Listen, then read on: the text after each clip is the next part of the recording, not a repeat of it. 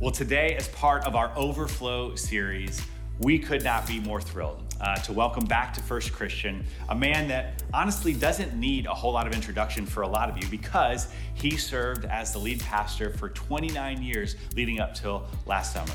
And not only lead pastor for you all, or many of you all, but honestly 19 of those 29 years, he was my pastor, my friend, my boss, but also my mentor.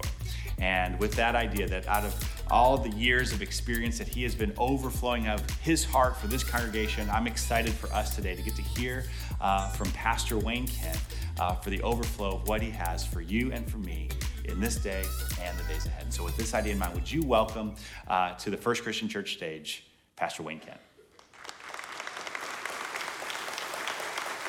Thank you. Thank you, everybody. It's good to be with you today, and I want to welcome all of you here today in the name of our Savior, Jesus Christ. Welcome to all of you here in the West, to those of you who are joining us in the East and also online. It's indeed a pleasure to be here with you. It's good to be home, and as most of you know, Leslie and I left my full-time ministry here in July of last year, and it's not. People ask me, how's retirement going? And I don't know what that's like yet, to be honest, because it feels like I've been more busy than ever. We were involved in a 7-month ministry. I was preaching for First Christian Church Clinton in the midst of a pastoral transition up there. And so that's complete now. I also, maybe you didn't know, but I walked across the Spain's Camino de Santiago. It's a walk that's 1,200 years long, 1,200 years old. And I felt at various points it did feel like 1,200 years long. The version I took, I started at the Spanish-Portuguese border and walked my way. I hiked my way up the Atlantic coast and it ends whichever way you go at the cathedral up in a city in the northwestern part of Spain called Santiago de Compostela. There's a cathedral there. And I was quite pleased. I made it there with 2 goals in mind: to get there without getting lost. All by myself. I didn't go with a group, literally hiked my way there. And then secondly, could I get there without having any blisters? And I did that as well. So that was good. As a matter of fact, all that hiking, all those miles has led to somewhat of a problem. I think I've developed a hiking addiction. I've started seeing a counselor about it, but I'm not out of the woods yet on that one. Oh, so you didn't groan enough. You need to hear it again just so you can groan, okay? I've developed a habit that's becoming an ongoing problem, this hiking business. It's become an addiction. Listen, the line is coming up. I'm seeing a counselor, but I'm not out of the woods yet. Oh, perfect. You did it on cue. I love it. Perfect. All right. And by the way, did you know that when it comes to hiking through the woods, you can only hike halfway in, because once you get to halfway, you're walking out? Oh, that was even worse of a groan. Come on. So thank you for the invitation to step into Brian's pulpit, although I don't know if it's his pulpit any more than it was my pulpit for all the years that I served this church. I'm quite aware that this space of opening God's Word for this congregation it never belonged to me. The pulpit was simply borrowed from the congregation of First Christian Church, and it was my pleasure to serve since 1994, and so it's good to be back. In regards to Brian, I've watched and participated in the life of the staff over the last year, and I'm really proud of all that's going on around here. And in case you're not aware, Brian had back surgery a week ago Friday, and he is doing quite well. He's here with us today. And in regards to his pain, he is out of the woods, so that's good news, all right? Anyway, so enough of all of that. I want to start with this today. This is as you can see, it's a used vegetable can.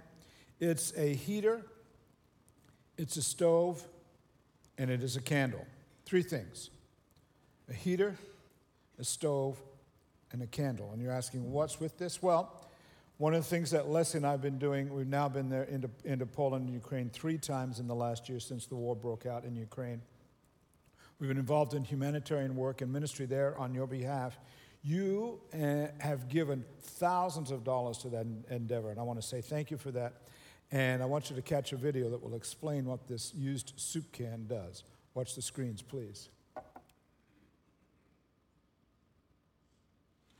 These used soup cans are filled with rolled cardboard, some of it popping out the top, and they're filled with wax and shipped to people struggling with cooking, heating, and light after sunset. This little soup can of wax and the cardboard inside it can heat a room for up to 6 to 8 hours, while it also provides light, and it's a source of cooking. They are made by the thousands. They are made by the thousands by Ukrainian refugees and Polish volunteers in Poland. We carried many of them across the border into Ukraine. We also purchased, bundled, and wrapped some 8 tons of food. Half of it was distributed to refugees in Ukraine in the West, people we met. See, while they're still in Ukraine, their homes in the eastern part of the nation have been destroyed. They have run from their lives from eastern Ukraine, where the bombs are falling, to western Ukraine. There's relative safety there compared to the east. We packaged the other half at a distribution center in western Ukraine, and within a couple days we saw photos of that food at the Eastern Front. The war in Ukraine has brought untold devastation, suffering, and death to countless people. Now it's 16, 17 months into the war. More than 9,000 civilians have been killed, and that's in addition to the 3,400 who were killed in Crimea beginning in 2014 up until the present time. There are orphans, many of them. Ukrainian authorities recently reached out to one of our Polish partners, and Ukraine said, "We need a place in Poland for 300 children aged 5 through 14. They're all school-aged." We don't know if they're orphans per se. Their parents have simply disappeared since the war started in February of last year. Perhaps the parents are dead, or at the very least transported further east into Russian territory. Our friend Jacek has placed those children in 80 foster homes throughout southern Poland. And I wonder what those children make of the war that has stolen their parents and their formerly carefree childhoods. The people of Ukraine are tired. They are tired of bread lines in some settings, school children not in school. They're tired of air raids. When we crossed the border from Poland to Ukraine, we quickly encountered life in a war nation. There were 6 of us from the U.S. traveling as part of our team, 3 women and 3 men. That meant the housing plan was for 3 same-gendered people per bedroom, 3 men in one room, 3 women in another. And we discovered very quickly what war is like, because all was well until the air raid sirens blasted us awake in the early hours of the morning, or at least it blasted 5 of the 6 of us awake. Here's our videographer, Logan Ray, telling his part of the story. So around 5 a.m., wake up to the sirens just absolutely blaring. And all I remember is looking around the room, and it's just me and Ryan that's awake. The third person, being Wayne, was not. He was back in his little side, still asleep, trying to figure out, okay, I should probably wake him up. This is a big deal. I should probably go get him. So I go over to him. I try to start off all general, hey, Wayne, we should do something. Nothing. So what I end up doing is I start Wayne, we gotta go. Sirens are going off. We gotta figure out something. And what I remember was not such a general, oh, I'm awake. What do we need to do? It's a alert, freaking out, looking to the left, looking right, what's going on? Which is, if you know Wayne, that's not like him whatsoever. So he gets up, checks his phone, sees that Leslie's been texting him saying, do you hear that? What do we do? What's going on? And so he gets up, checks on her, makes sure the rest of the people are okay, and obviously everything is fine. But I do have to say this is quite funny, going from, oh my gosh, are we gonna die, to seeing your pastor about to jump out of his pants. So it's trying to do time. Thank you for sending us. Thank you for caring for the people of Ukraine. Your gifts made a significant difference. Your gifts are used to feed people daily, to teach young people to speak Polish so they can attend public schools. Your generosity is making a difference in the lives of hundreds of Ukrainian children. They are refugees. This is particularly the case for pre-K children. We are feeding hundreds per day at a cost of $4 per day per child. They are in daycare centers so that the Ukrainian mothers can work. After all, their fathers, grandfathers, and adult brothers remain in Ukraine for the sake of the fight. And those children join with me in thanking you. So thank you, First Christian Church. Seriously. You've made a significant difference. I have one other observation that I felt was inappropriate to show you photos. The war in Ukraine has now moved past 500 days. We passed 500 days earlier on in July. That's 500 days of pain and sorrow for that nation. We saw it firsthand. It means 9,000 civilians have been killed, more than 500 children, and so many young soldiers have died, most of them young men. Now, our trip in May took us through small town after small town. And you'd go, as you would see here in the U.S., you go into small town, you're going to drive past a cemetery somewhere along the line, and there were so many fresh graves. And most of those graves had a flagpole with the Ukrainian flag flying over it, indicating it was the grave of a soldier who had died in the war.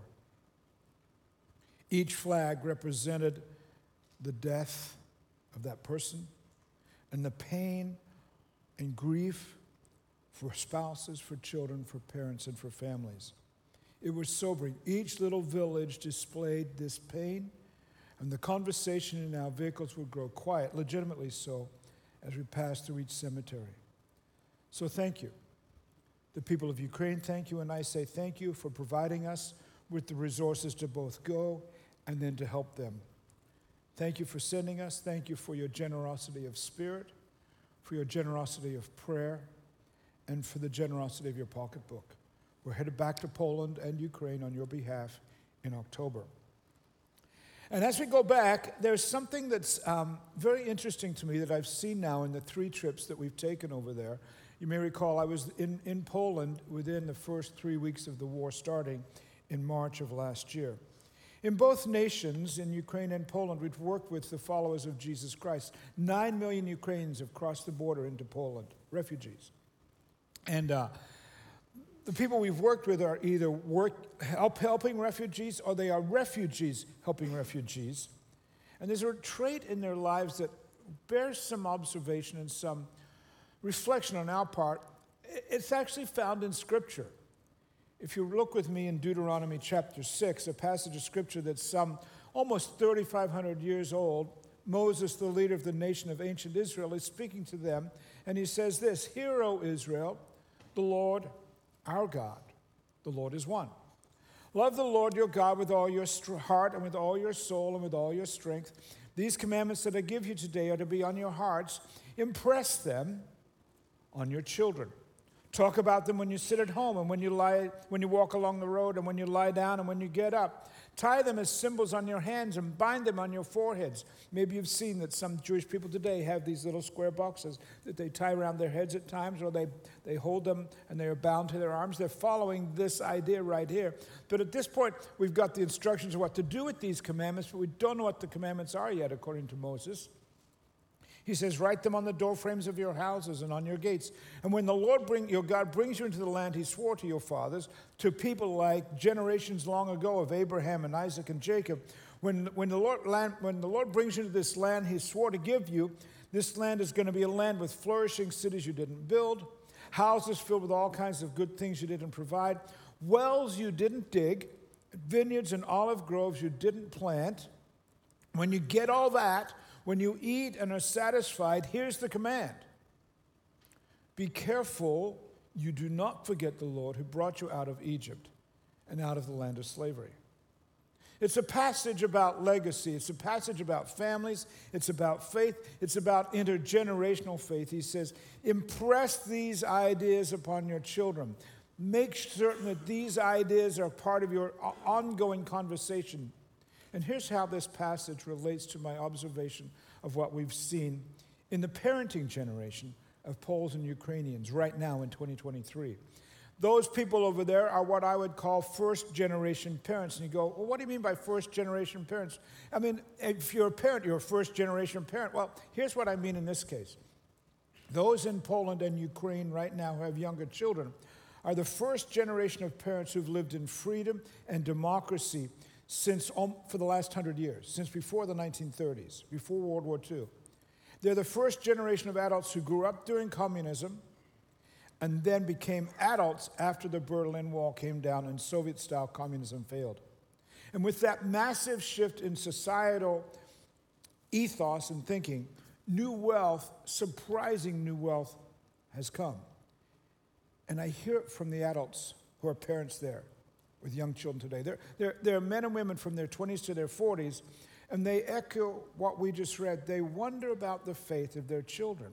See, that passage in Deuteronomy, it's Moses' final sermon. He's been hanging out with the people of Israel for more than 40 years. He's led them out of slavery. He's walked with them through the Sinai Peninsula. And this passage of Scripture is what we call the Shema. Today in most homes, in Jewish homes, it's written on a piece of paper, and that paper is rolled up into a scroll, and then it's put in a little case called a mezuzah, a small container attached to the frame of the door's family home, to do what Moses says to do, attach this to the doorpost of your house. We have one in our home. It's the last thing you see as you leave. By the way, it doesn't normally have that red circle around it. I just want you to... But I wanted you to know what it was. It's the last thing you see as you walk out the front door, and the first thing you come across as you arrive in our home. It's an indication of the intent of our family that we will serve God. The Shema is a statement of faith. For Jewish people, they would typically pray it at least once in the morning and at least once at night, if not more often throughout the day. And it's commonly prayed with a hand covering the eyes. Shema Israel, Adonai Eloheinu, Adonai Echad. It means, hear, O Israel, the Lord is our God. This God is one God. That's such a shift in that ancient world to have only one God. Such a change. As a matter of fact, you'll hear it in a song later on in the worship service. And may I suggest you try saying it with me in Hebrew, and you can say, hey, we spoke Hebrew today. So just repeat it after me. Shema, Israel, Adonai, and here's the hard word, Eloheinu, Adonai, Echad. You got to have the sound for the H. All right, you got that right? Let's try it a little faster now. Shema Israel, Adonai Eloheinu, Adonai Echad. Why would Moses want his nation to say that at least twice a day? Well, he was concerned about the new wealth that was coming to the country, to the nation. They'd been 400 years of slavery. They'd had 40 years of wandering through the Sinai wilderness. And a new generation was about to leave that history in the dust of the desert. Seriously, of everybody who left Egypt, only 2 people made it into the promised land. They were all 40 years and younger. And through God's help, they would take on cities they didn't build. They'd live in houses they didn't construct. They'd eat from farmland and crops they didn't plant. They'd have permanent homes. They'd be young parents, and new wealth would be their story. And in the middle of that reality, Moses was worried it'd be easy to forget God's intervention in our nation's story. He feared that their new wealth would mean less reliance on God. Because if you have no needs, it's easy to rely on yourself. Isn't it when we're in crisis or in some sort of struggle that we go, hey, God, I need to remember you, and God, I need to know who you are. That's when we get humble, and they're about to live without any crises. Now, in case you misunderstand me, I'm not suggesting that wealth is wrong. As a matter of fact, throughout Scripture, you have these cases. The people of Israel, as they move into the promised land, they're going to become wealthy. God is giving that wealth to them. The wealth that is coming their way is good news. It's a gift of God. Abundant wealth doesn't mean, I would caution you though, that abundant wealth doesn't mean that God loves us more than people who aren't wealthy. And if you're not wealthy, that doesn't mean that God doesn't love you. But those of us who have resources like, can I just say Americans? We must see those resources in the way Moses instructed his people to see them. To see wealth as a graceful gift from God. And with that, we are to do good things. We are to accomplish good. We are to promote goodness with this wealth in the lives of other people. And that's what we saw in Poland and in Ukraine, but particularly at the churches in Poland.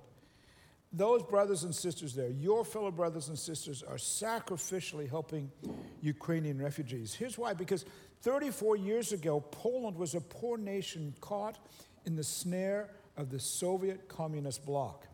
And when the wall came down in 1989, capitalism arrived in Poland, and the nation changed dramatically overnight. Depending on what data you review, they went from a poor nation to today, they are anywhere between the 19th and the 22nd most wealthy nation in the world. And with all that wealth comes less need, less reliance on God. And the Polish Christian parents of today are the ones who were born at the end of poverty, at the end of the communist era. They're born in the 80s, 90s, and early 2000s. And they have a concern for their children. Will they seek God through Jesus Christ despite our nation's new wealth, despite our family's wealth? Moses cautioned his nation. The Poles are looking at their kids. And what's our approach here in the U.S.? When we live, if I may say, in the relative wealth of the U.S., and we've lived in it for generation after generation, God has blessed this land year after year, decade after decade, for hundreds of years. Think about how it plays out in our church. We're 189 years old now, right? We go back to 1834. And I assume that should Jesus' second coming not happen soon, that we would like this church to continue ministry for another 189 years. But we are far more well off than we were 189 years ago when we were established in 1834. And I wonder, it's a question that you can chat about over lunch. Do we as a congregation pay as much attention to Moses' concern of raising the next generation in faith? Will the next generation depend on houses they didn't build, farmland they didn't clear, church buildings they inherited, rather than the lives they sacrificed to build in honor to God? Will they rely on God?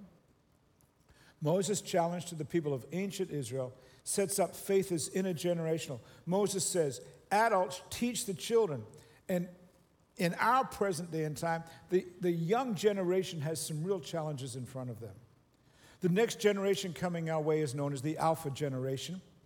They were children who were born from 2010 on. So the oldest of them is just 13 years of age. But within 10 years, they'll begin to be adults, of course. By 2 years from now, they'll be the largest block of people in the world. There'll be 2 billion children under the age of 15 by 2025 in this Alpha generation. The major thing that will have shaped all of that generation is the COVID pandemic worldwide. Data shows they will start their marriages later than any other generation. Data says that in their 20s, they will not necessarily start families, but more so because of COVID and the impact and so forth and so on, their careers will be more important to them than starting families until later in life. And I want to know, will those children who have been born in that period of time and those who are a little bit older than them, will our children follow Jesus? Will they follow Jesus as teenagers, as adults, and when they become parents themselves? I want to know that. And what will we as adults do?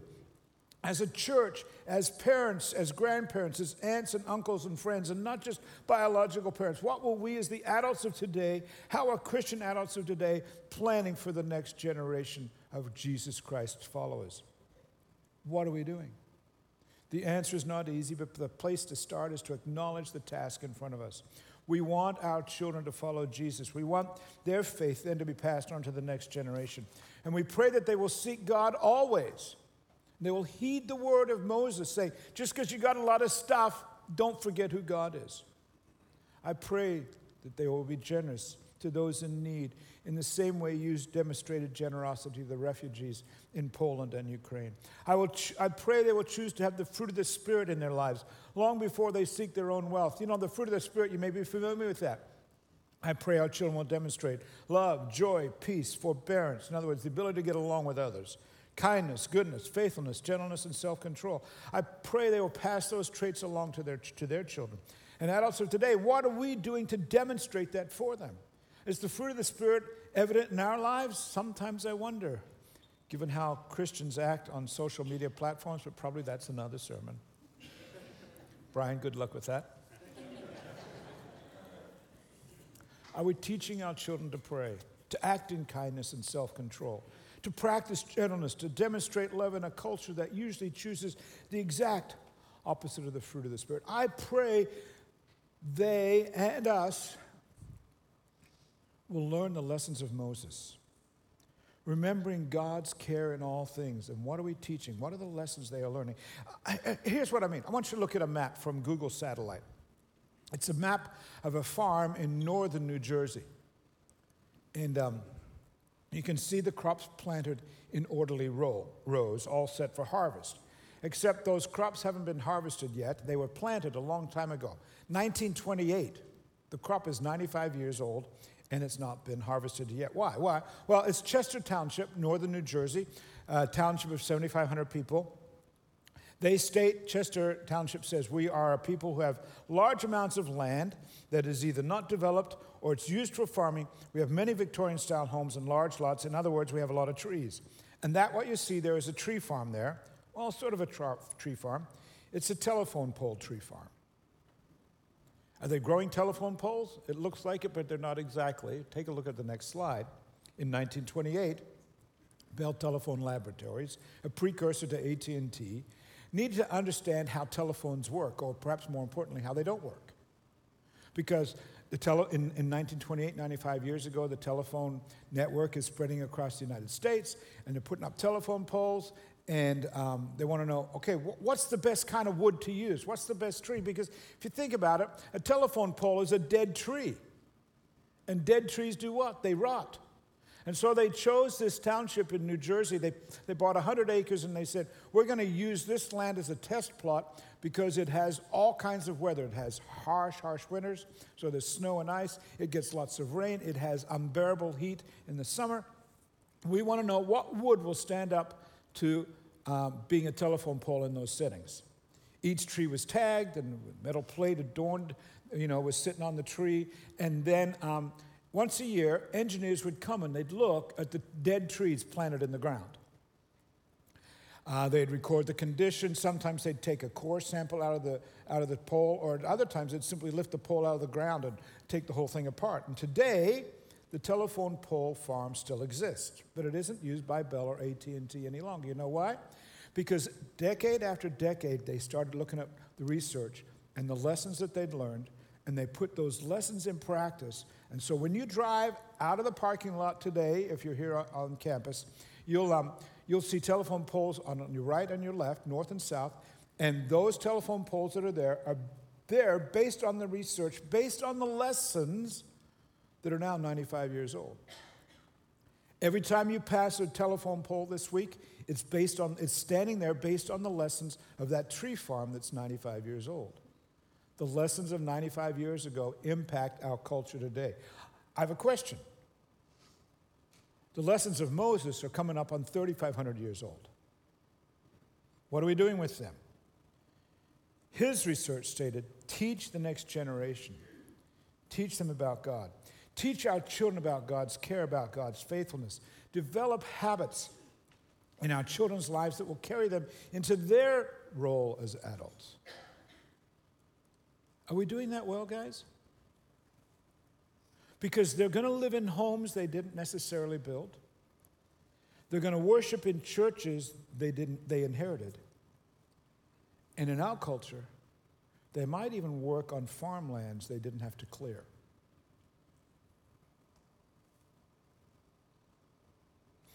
One last thing that might help you in this. You're aware, I suspect, that prior to being a pastor, Leslie and I were involved in ministry in Eastern Europe. We were involved in ministry in Poland and Ukraine back in the 70s and 80s. And I began working there as a single man traveling with a Christian band. And when I was in the band, before Leslie and I were married in 1979, I had my 20th and my 21st birthday in Moscow.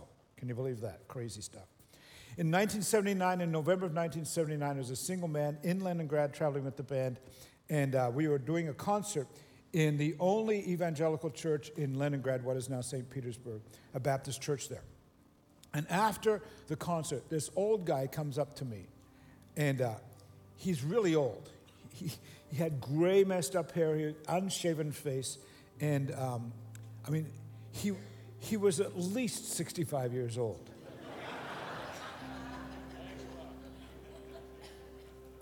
And he grabbed me by the shoulders, and he started sobbing. And he's got wet stuff coming out of his eyes, out of his nose, and I'm going, and he's holding me this close, and I'm way too close to him at this point. I'm going, who is this old guy? And he's blabbering, just sobbing and telling me this story in Russian. I have no idea what he's saying. And I'm looking at the translator, and he's just trying to take it all in. And at the very end, in true Eastern European style, he finishes his story. And then he didn't even ask me, he pulls me in and leaves a wet one right on my lips. And it was way, way too wet. I'm telling you that. And I'm kind of like going, what has just happened to me? The translator says to me, this man, for years, going back to 1917 when the communists took over Russia, they've been saying that Christianity has been dying in the West and there are no young people serving Jesus. And here you are, this young kid, I was 21. It's the week I turned 21. He's been praying for the people and for the young people of the West that they would know Jesus. He's been praying for decades. And here you are, telling this congregation about Jesus. And you are the answer to his prayers. Young people from the West are serving Jesus, and the next generation of Christians is alive and well. And now, I'm the old guy. I've got the gray hair. I don't have water coming out of my eyes. I'm pretty clean. I'm not going to kiss anybody today, I don't think, but nonetheless, there are days since I'm not in the office, and I'm sort of retired at this point, where I don't shave, and I look like this old guy. I get it. I still don't speak Russian, but I know the emotion this man faced. I know of his concern for the next generation to follow Jesus.